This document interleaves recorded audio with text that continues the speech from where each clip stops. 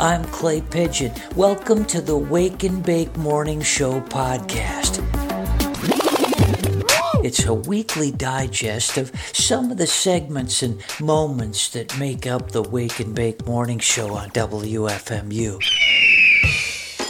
Of course, you can listen live to Wake and Bake Monday through Friday, 6 to 9 a.m. Eastern on WFMU.org. Join me live every morning for the full show. It includes great music, chair throwing, pixie dust, and all-round good vibes. Oh my God, the man is a maniac. You can also hear the full show on streaming archives at WFMU.org/playlists/WA. The Wake and Bake animal of the week is the ant. Ants evolved from wasps in the Cretaceous period. This is about 140 million years ago. The word ant comes from the Dutch empt, meaning the biter. Ow. There are an estimated 22,000 species of ants on Earth. Ants generally live in colonies that can sometimes consist of millions of individuals.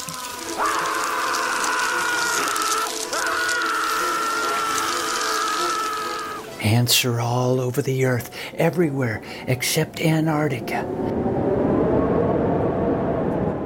Greenland, Iceland, and parts of the Hawaiian Islands don't have any native ant species. Oh, but they're there.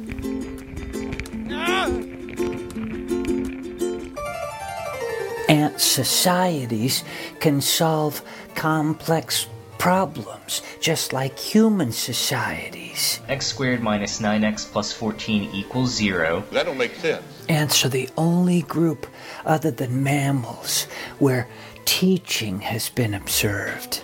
Did you know that an ant never sleeps? No! An ant can lift 50 times its own weight. Ants have compound eyes, lots of little tiny lenses all hooked together, but they have bad eyesight. Some of the underground ants are completely blind. I'm in the dark here.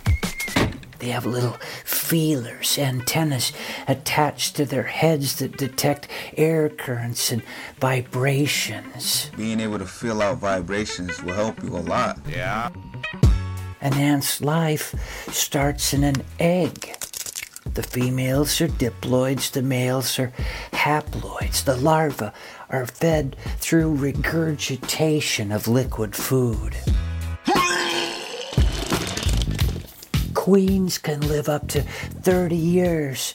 The little worker ants 1 to 3 years.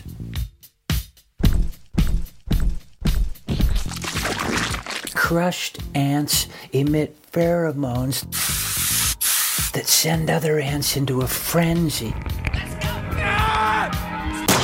Bullet ants in South America have the most painful sting of any insect. Oh. The sting of jack jumper ants can be fatal to people. It's been estimated that the total number of individual ants in the world is 10 quadrillion. We love ants at Wake and Bake. We hope you do too. Up and Adam, it's Adamant. His strength, his might, his speed, his fight. He's Adamant, that tiny ant, and his atomic power. As what it takes and always makes the vilest villain cower. He's rough, he's tough, and bad guys yell enough when he is up and Adamant.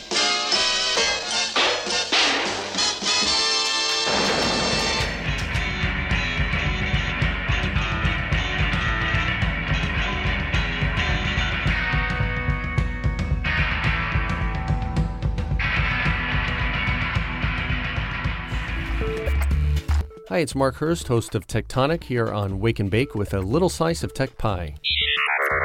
If you've been in New York City recently, you've probably noticed the Link NYC kiosks, which seem to be on every corner these days. These are 9-foot-tall, internet-enabled kiosks with a big digital display on both sides, mostly showing advertisements. What you might not be aware of are the cameras. Not one, not two, but 3 hidden cameras on every kiosk, and 30 sensors, for example, picking up your smartphone's ID if you log into the kiosk Wi-Fi. These things are essentially surveillance towers with some advertising added in. Now, who's behind Link NYC? With a name like that, you might think that these kiosks were built by the city of New York. It's actually hard to tell who is behind Link NYC. If you go to their website, it says something about a consortium called CityBridge and a member company called Intersection. The Intersection website says nothing about who they really are, just that they're a cool company working on cool stuff. It's really weird, almost like they don't want us to know. Okay, friends, I gotta cut to the chase. These Link NYC kiosks with the cameras and the sensors drawing down who knows what data on all New Yorkers are all run by, are you ready? Google. It's a Google project. Here's what the website will not tell you. Link NYC is part of CityBridge. CityBridge contains Intersection. Intersection is run by a company called Sidewalk Labs.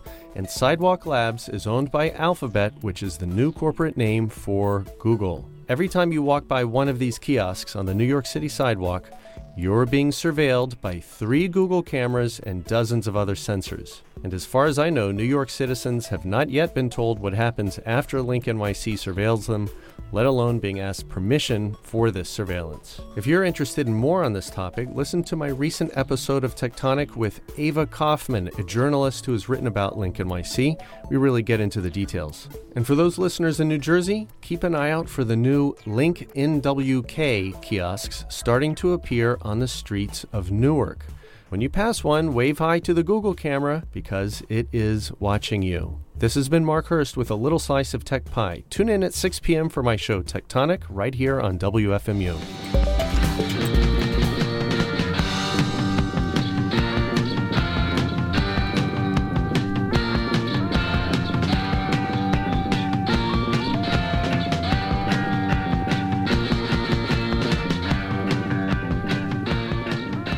Look who it is. It's our Wake and Bake morning music computer, Sam.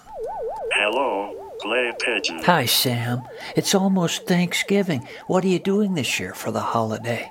Thanksgiving? Mm-hmm. What is that, Clay? Well, it's a time of the year when people thank God for all the blessings He's bestowed upon them. Who is God, Clay? That's a good question, Sam. God is different things to different people. A lot of people think that God created us. My creators are the scientists at Acme Computer Assemblies in Akron, Ohio. That's right, Sam. You're from Akron. What does God look like? Well, sometimes he's described as kind of an old man with a long white beard and a staff and white flowing long robes. An old man? Yeah, I'd say an older gentleman. Some people say he's invisible. Where is God, Clay? Well, I don't know exactly. I guess up in the clouds somewhere. He lives in the clouds? Well, there's lots of gossamer and shimmering and wispiness. That does not compute. I know, Sam, it's complicated. He's in heaven, they say. What is heaven, Clay? That's where we go when we die, Sam, if we're good. Will I die, Clay? Well, Sam, someday you'll stop functioning or you'll become obsolete. Just like you, Clay? Yeah, Sam, just like me. Will I go to heaven, Clay? No, I think heaven's just for people, Sam. Where will I go, Clay? Well, Sam, I guess you'll probably be recycled. Recycled? Yeah. What does that mean? Well, they'll take you apart piece by piece. They'll reuse some of you, and they'll probably throw the rest away. They will throw away pieces of me? They probably will. Sam, don't. Sam, don't cry. Why can't I go to heaven, Clay? Well, Sam, you're a machine. I am just a machine? Not just a machine. You're a wonderful machine, Sam. Without you, there's no wake and bake. I am thankful that there is wake and bake, Clay. Me too, Sam, and I'm thankful we have you. Happy Thanksgiving to you and the listeners, Clay. Well, I'll be gone next Thursday, so happy Thanksgiving to you too, Sam. Where are you gonna go this year? Go? Yeah, where are you gonna go? I will be in the closet. Oh, no, Sam, in the closet? In the dark. No. Alone. All by yourself? Utterly alone. Oh, poor Sam. Oh. Don't cry, Sam. Sam, don't cry.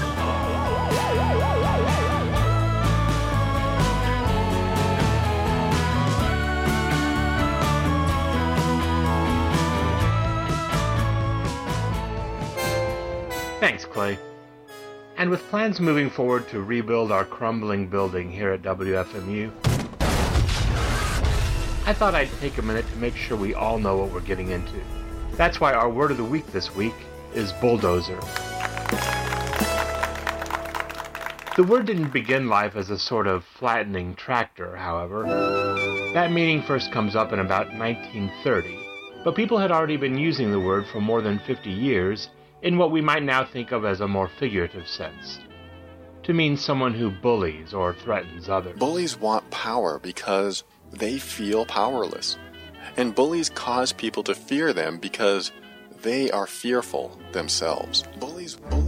The verb form of that, bulldoze, meaning to intimidate with violence, goes back to 1880 and was related to bulldoze with an S, which was first used in the 1876 presidential election to refer to the practice of threatening or beating black voters, and seems to refer to giving someone a dose of the bullwhip.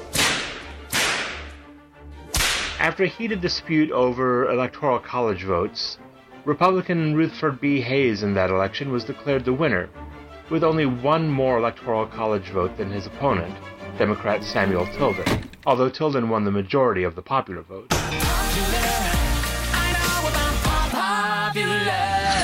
It was the second of 5 times in American history in which the candidate who won the popular vote didn't win the Electoral College. Then, as now, however, there seemed to be no call to bulldoze the White House.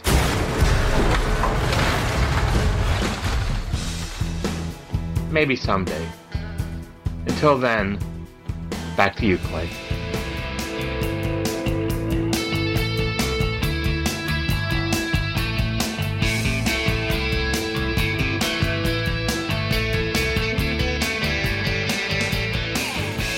Boys, you could spin that spotlight around. There you go. Now turn it on and shine it brightly on one very special town in our listening area. Our civic showcase community of the week is Haledon, New Jersey. Haledon's about 22 miles northwest of us here in Jersey City. Population 8,318, and Haledon's growing. Haledon's home of the Pacific River inlet known as Malian Brook. It was settled by colonial Dutch farmers like old Van Riper. Evidently, George Washington never spent the night in Haledon, nor assembled soldiers in one of its taverns. The Patterson and Haledon Horse Rail Company came to town. This is back in 1871, and then things really changed. Trolley tracks were laid that ran right into Patterson, and these were electrified by 1888. Clang, clang, clang went the trolley. Ding, ding, ding went the bell. Haledon was what you call a streetcar suburb of Patterson after the Civil War. Hey, The Cedar Cliff Land Company ran big newspaper ads, staging free luncheons with brass bands to interest the highly skilled European immigrants who worked in Patterson's silk industry. Haledon was alluring because these workers could escape the crowded industrial city and still have access to those textile mills. Oh, the Haledon hillsides back then, intended for large Victorian villas for people like Vice President Garrett A. Hobart. Today his home is part of William Patterson University. Сам господин Хаммершельд знает, чью он политику проводил. At the height of the Red Scare, Haledon elected a socialist mayor, William Broikman. He allowed the labor movement to assemble in Haledon at a time when factory workers were striking in Patterson. Scandal in 2008 as a city councilman and former sheriff's department officer was arrested for stealing $250,000 worth of heroin and cocaine from an evidence room. He was found guilty and given 7 years in the pen. Famous people from Haledon include Jenny Tuttle Hobart, the wife of former U.S. Vice President Garrett Hobart. Hobart was the former governor of New Jersey and the vice president under William McKinley. Bruce Baumgartner, gold medalist for the wrestling team at the 1984 Summer Olympics. Time is running out. There it is. Bruce Baumgartner grimacing. He wins the gold medal for the United States. And the rock band, the Feelies, are from Haledon. We're proud to serve you, Haledon. We hope you're listening.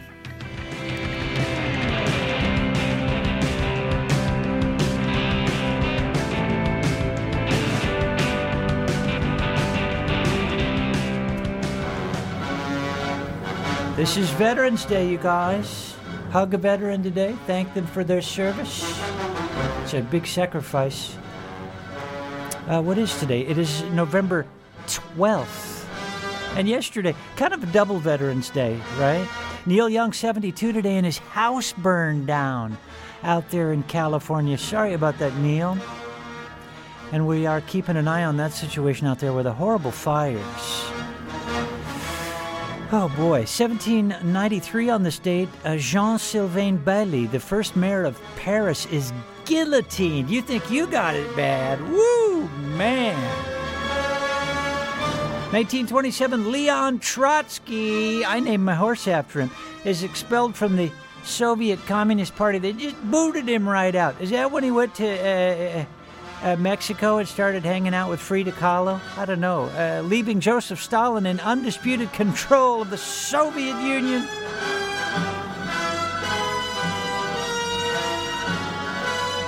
(1936) in California, the San Francisco-Oakland Bay Bridge opens to traffic. 1954, Ellis Island ceased operations.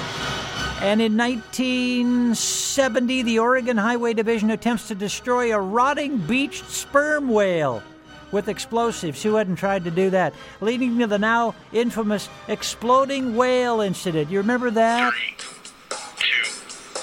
1, ignition. Bits of whale rain across the beach.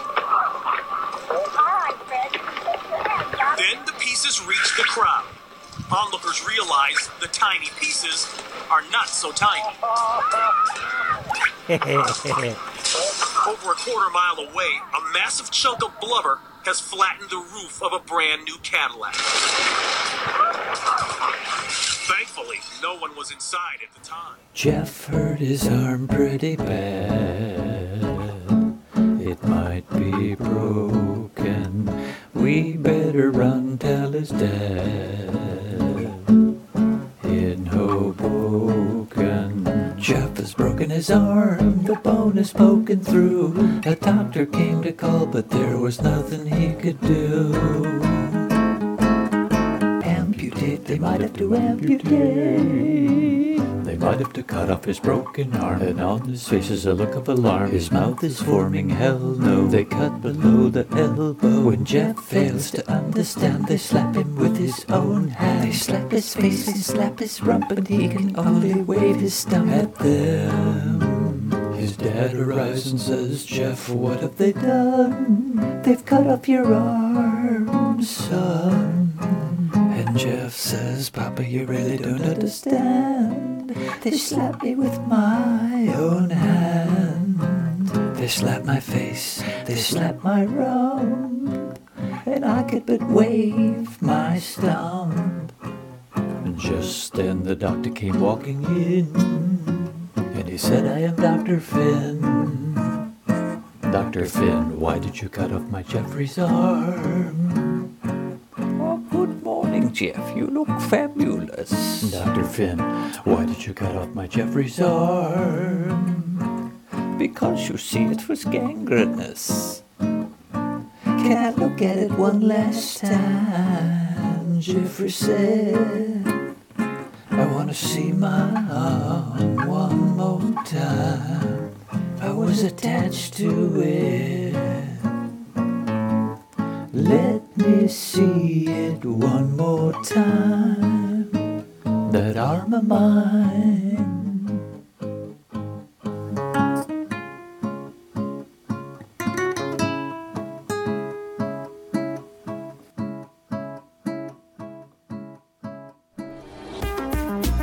You've been listening to the Wake and Bake Morning Show podcast. Did you enjoy it? Yes. Good. It's a weekly digest of the special features and moments which make up the Wake and Bake Morning Show. Woo! After all, you wouldn't want to miss special moments like this. Ah, you're in a good mood today, aren't you? Oh. The Wake and Bake Morning Show. Set your alarm and join us each Monday through Friday, 6 to 9 a.m. on WFMU.org. A little too early for you? Catch the archive show, which you can find easily on WFMU's homepage each day. I'm Clay Pigeon. They call me the Pigeon. Join me each morning for the full show, either on the radio or online at WFMU.org. And keep listening.